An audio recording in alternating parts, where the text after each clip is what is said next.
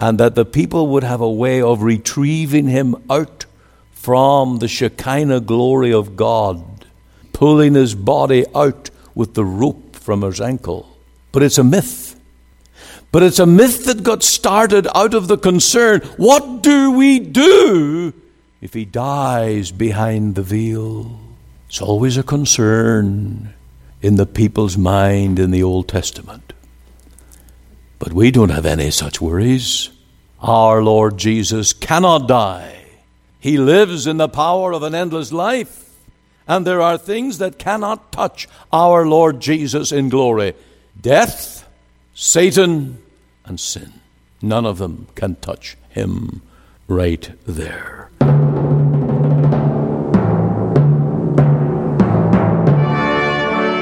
Welcome again to Let the Bible Speak. This is Pastor Ian Gollaher. Today we're looking at Hebrews chapter 7, and the title of our sermon is Saved to the Uttermost. If you had been a New Testament Christian in the first century, and if you had been a convert from Judaism, this book of Hebrews would have been just for you.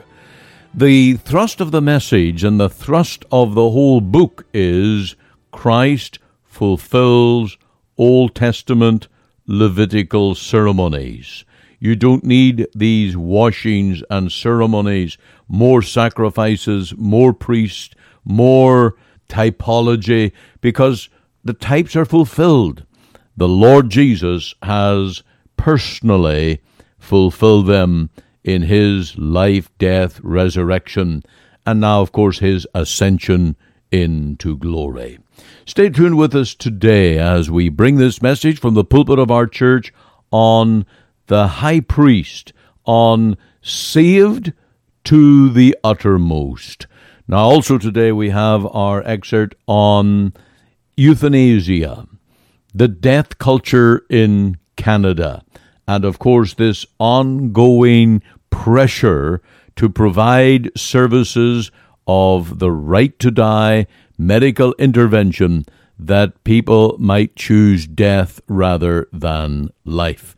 Now, there are all kinds of scenarios, all kinds of circumstances that are really so dangerous in this, and we tremble. We tremble for the direction that this country is taking on the subject of euthanasia in the medical world, as well as on the streets where the death culture seems to reign. But firstly, let's go to Hebrews 7, saved to the uttermost.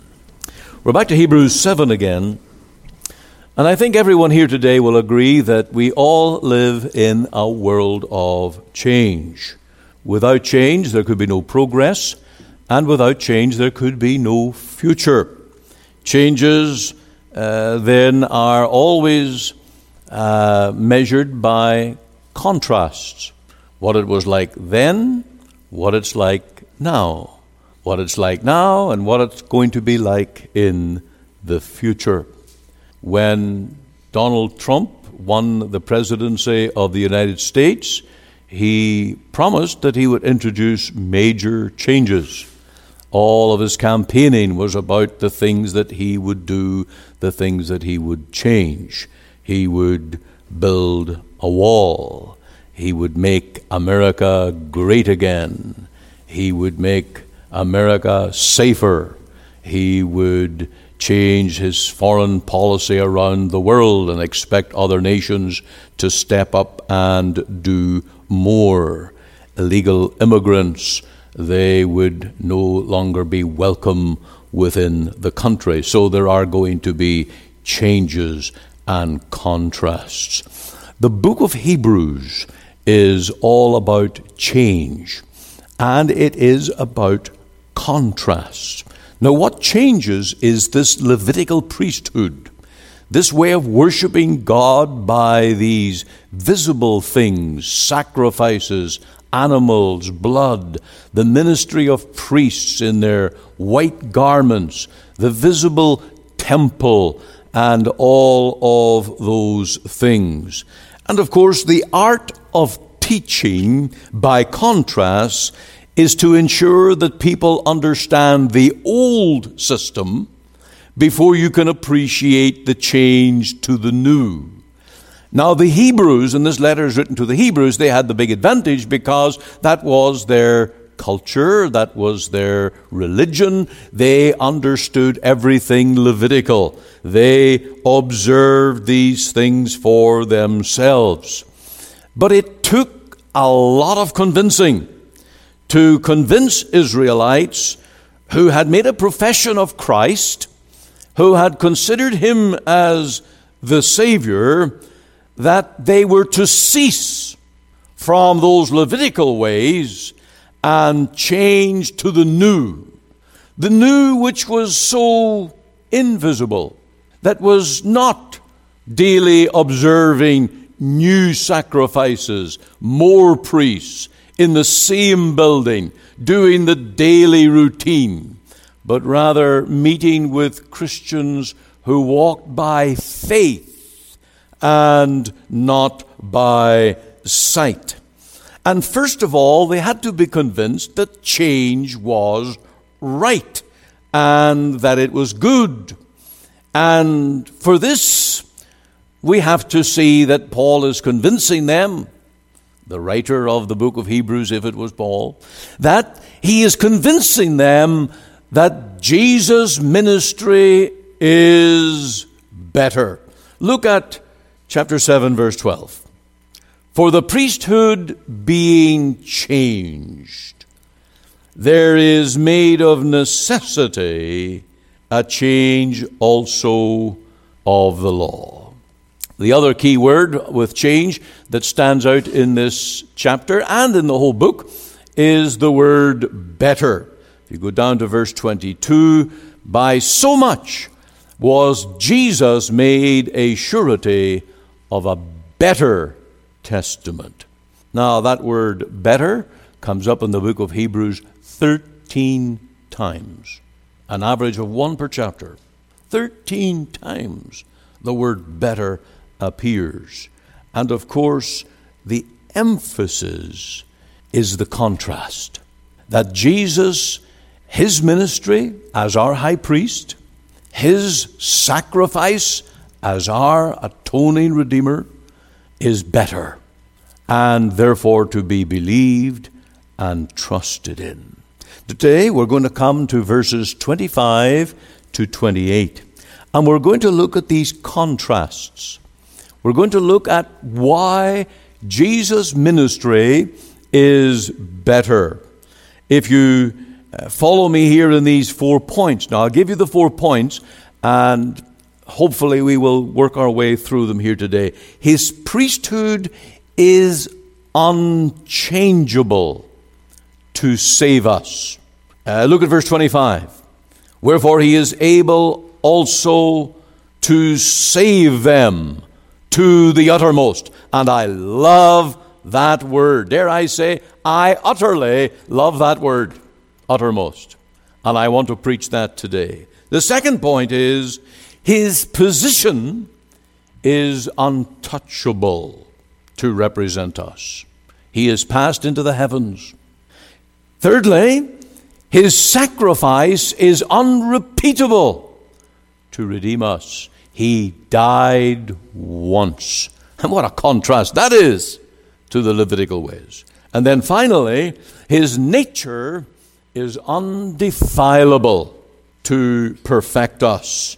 Right down in verse 28, it says, for the law which maketh men high priests, which have infirmity.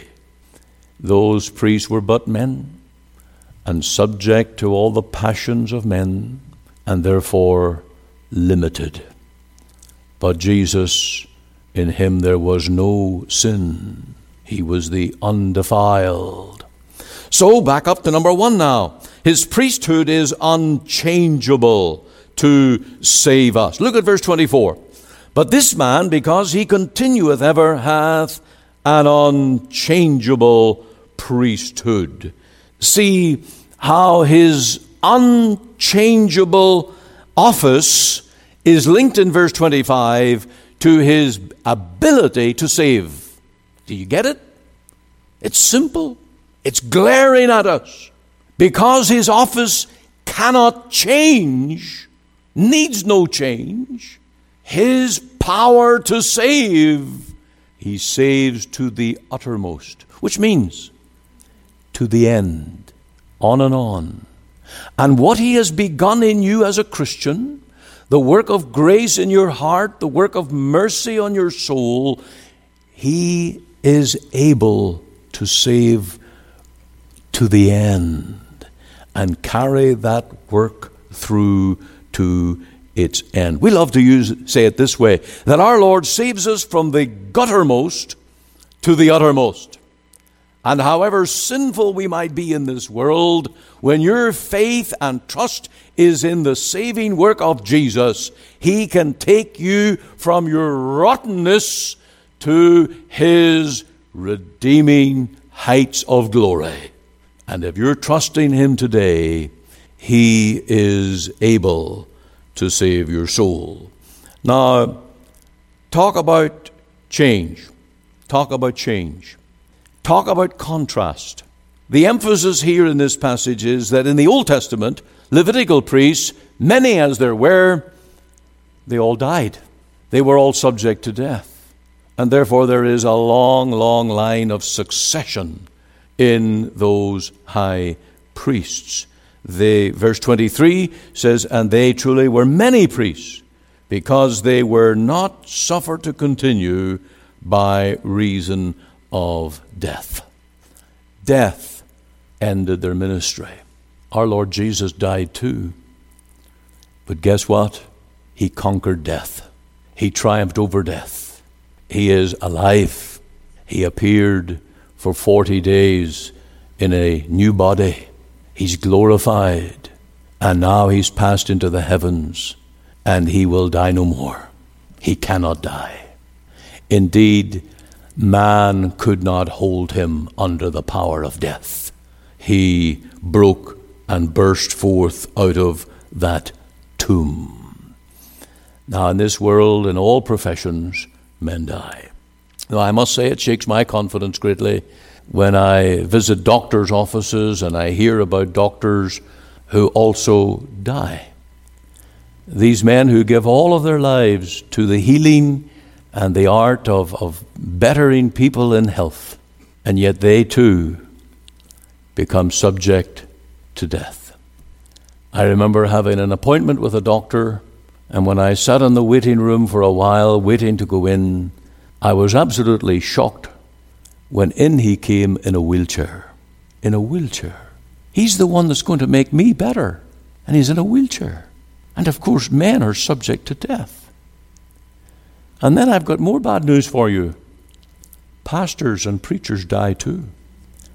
I stood at the graveside of Jonathan Edwards when I visited Princeton Seminary, and in that town is the graveyard where Jonathan Edwards is buried. America's greatest theologian and preacher. And you may know the story how he got inoculated against smallpox, and it actually killed him, cut his life short instead of extending it. And there he is, his body's in the grave, subject to death. It is an amazing, wonderful thing to be able to announce that our great high priest ministers in the power of an endless life, subject to no change. No successor is needed. He is there passed into the glory for us. And the argument of the passage, to cut through all that the apostle is saying, he is able to save to the uttermost. Now, I don't want to be like Don Gossett, so I will say that 11 times. Say it 11 times. He is able to save me to the uttermost. That is the wonder of the power of the Lord Jesus. Now, his position is also untouchable. It says there in verse 26, for such an high priest became us, who is holy, harmless, undefiled, separate from sinners, and made higher than the heavens. Now, how can you get higher than the heavens? Well, I think that he may be speaking of what we call the clouds all around the globe of the earth. He is beyond earthly reach. He is in that other world which we call the eternal heavens. And Jesus is not just risen out of the grave, he's ascended. And he is in glory at the right hand of God. Now, the New Testament scriptures are absolutely clear on that fact. His heavenly work has begun at the Father's right hand, and he is untouchable. Untouchable. He bears our names in his hands. That makes us visible. And we are given the picture because Jesus has a real body in heaven. Other things in heaven, they are invisible, many of them. Angels, our spirits, have no bodies. They are invisible. God, the Father, has no body. God, the Spirit, has no body. But Jesus has a body. He has a body like our bodies. And Isaiah tells us that our names are engraved in the palms of his hands. We can take that literally. We can take that when he's pleading with the Father, he holds out our needs and our interests before God. And he's untouchable, totally secure, and focused in his work to intercede. Down here in this world, we become worrywarts because we are touched by many things. Famines, wars, rumors of wars, family feuds, financial crises. Many things come into our lives and we think it's all over, it's all shaken. But Jesus is untouchable. He cannot be moved, and his ministry is absolutely certain. We're told that he ever liveth to make intercession for them. Nothing shall interrupt his work. And of course, the big thing is that he will never die. He will never die. He is beyond death. That is the clear warning that is given. Now, contrast. In the Old Testament, the high priest who did not do his work died. The high priest who did not make the right appearance in God's presence with the right sacrifice, the right blood, died. Indeed, there is a myth in Judaism, and you can Google this and search it sometime, that there was a rope that was tied around the ankle of the high priest, lest when he goes through that veil, he is imperfect and dies. And that the people would have a way of retrieving him out from the Shekinah glory of God, pulling his body out with the rope from his ankle. But it's a myth. But it's a myth that got started out of the concern, what do we do if he dies behind the veil? It's always a concern in the people's mind in the Old Testament. But we don't have any such worries. Our Lord Jesus cannot die. He lives in the power of an endless life. And there are things that cannot touch our Lord Jesus in glory. Death, Satan, and sin. None of them can touch him right there.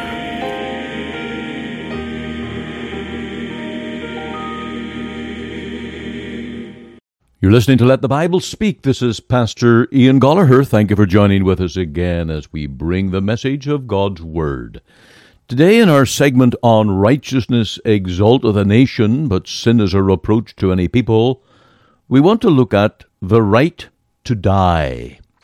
Canada is facing a culture of death, from opioid overdoses to people that die at their own hands or call on doctors for medically assisted suicide.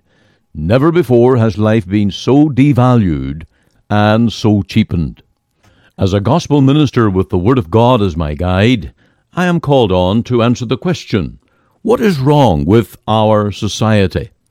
But when we realize that culture and society is made up of the thinking and behavior of individuals, the real question is, what is wrong with the human heart? This hit home to me recently after a late-night hospital visit to a terminally ill patient at his family request. When I found the ward where he had been admitted and introduced myself, I was immediately asked to leave, not by hospital staff, but by the patient. He had no interest in me reading the Bible with him, nor in prayer for his soul. With a heavy heart, I had to leave. To add to the darkness of the scene, I learned just days later that he had been euthanized. A social worker from Fraser Valley Health came around to his bed and offered him the possibility of medically assisted suicide. He chose to have it, and at his own request, a medical professional came to his bedside and administered a deathly drug to end his life. As to his soul, we can only tremble. Does God give us the right to take our own lives? This will be answered very differently whether you believe you are created by God or that you are the product of evolution. If you believe in evolution, you believe that you are here in the world by the workings of blind chance. And if you believe that you are the product of chance, you may well adhere to the notion that no laws govern your existence, nor your behavior, and there is no one to hold you accountable. You then feel free to do with your own body as you please. You will also believe that you have no soul, and you will be annihilated after death. With that kind of thinking, you will most likely seek the pragmatic answers to suffering and pain. You will seek the easiest option possible, with no thought of life after death, even though you have no assurance that you will be better off after your life is ended. The attitude will be, let us eat, drink, and be merry, for tomorrow we die. To you, life is cheap, expendable, and a mere extension of the disposable society where we just throw away our trash. By such things. On the other hand, if you believe that you have been created by an all-powerful designer and life-giver, and that you are a creature of his making for his glory, then your attitude will be very different. You will see that you are special and have eternal value, and then you will accept your Creator has the sole right to rule over you, to give you life here in this world and in the world to come, which makes you of eternal value. You will accept that God created you with your gifts and your talents for a special purpose, and that each day He gives you life, you are called to live for His glory. Then also, if you believe that you are made in God's image, a reflection of the upright and moral character of God, who has given you intelligence to know right from wrong, you will understand the operation of your conscience, that inner judge of all that you do, think, or say. Then you recognize that you are a moral being, with eternal value, with a soul that will never die.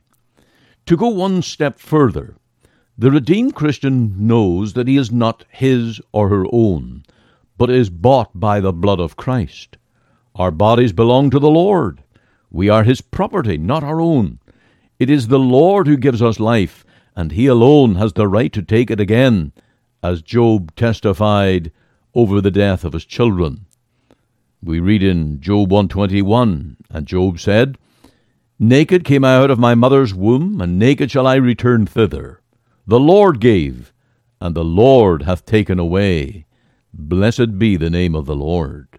This is the conviction of all who love the God of the Bible and follow the Lord's Word. Human life that is divinely created is of eternal value, and being made in God's image, we take the command of God seriously.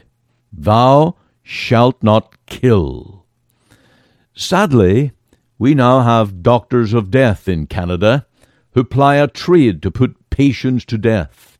Now that legislators have made it legal to do so, it hasn't taken long for suggestions to follow that it is the legal right of all citizens, notwithstanding age or circumstances, to choose death over life. The clear line that life is sacred has been crossed. Life is made cheap, and now the discussion begins on the practice of euthanasia, that it can cut costs to elder care in Canada. With staff shortages and money shortages, the obvious answer is already in the minds of too many in the business of administering health care to seniors. And that is the cause of a great deal of fear to all who enter high-level care or are admitted to hospices. Reports of these fears and concerns are showing up on our daily newspapers. Rod Taylor, leader of the Christian Heritage Party, pointed out almost 2 years ago, when Hitler began purging from German society those whose lives he described as not worth living, he was allowed to do so by a complacent public. He began with the feeble and the mentally challenged. Those who were not feeble and those who were not mentally challenged allowed him to proceed. By the time he himself committed suicide, surrounded by Russian troops in his bomb-shattered Berlin, his final solution had extended to Jews, Poles, and other groups, and had engulfed the war in a war that cost over 60 million lives. The excuses and denials of his early purges had given way to flagrant killing of innocents, and his culture of death had swallowed up his promises of making Germany great again. Been there, done that.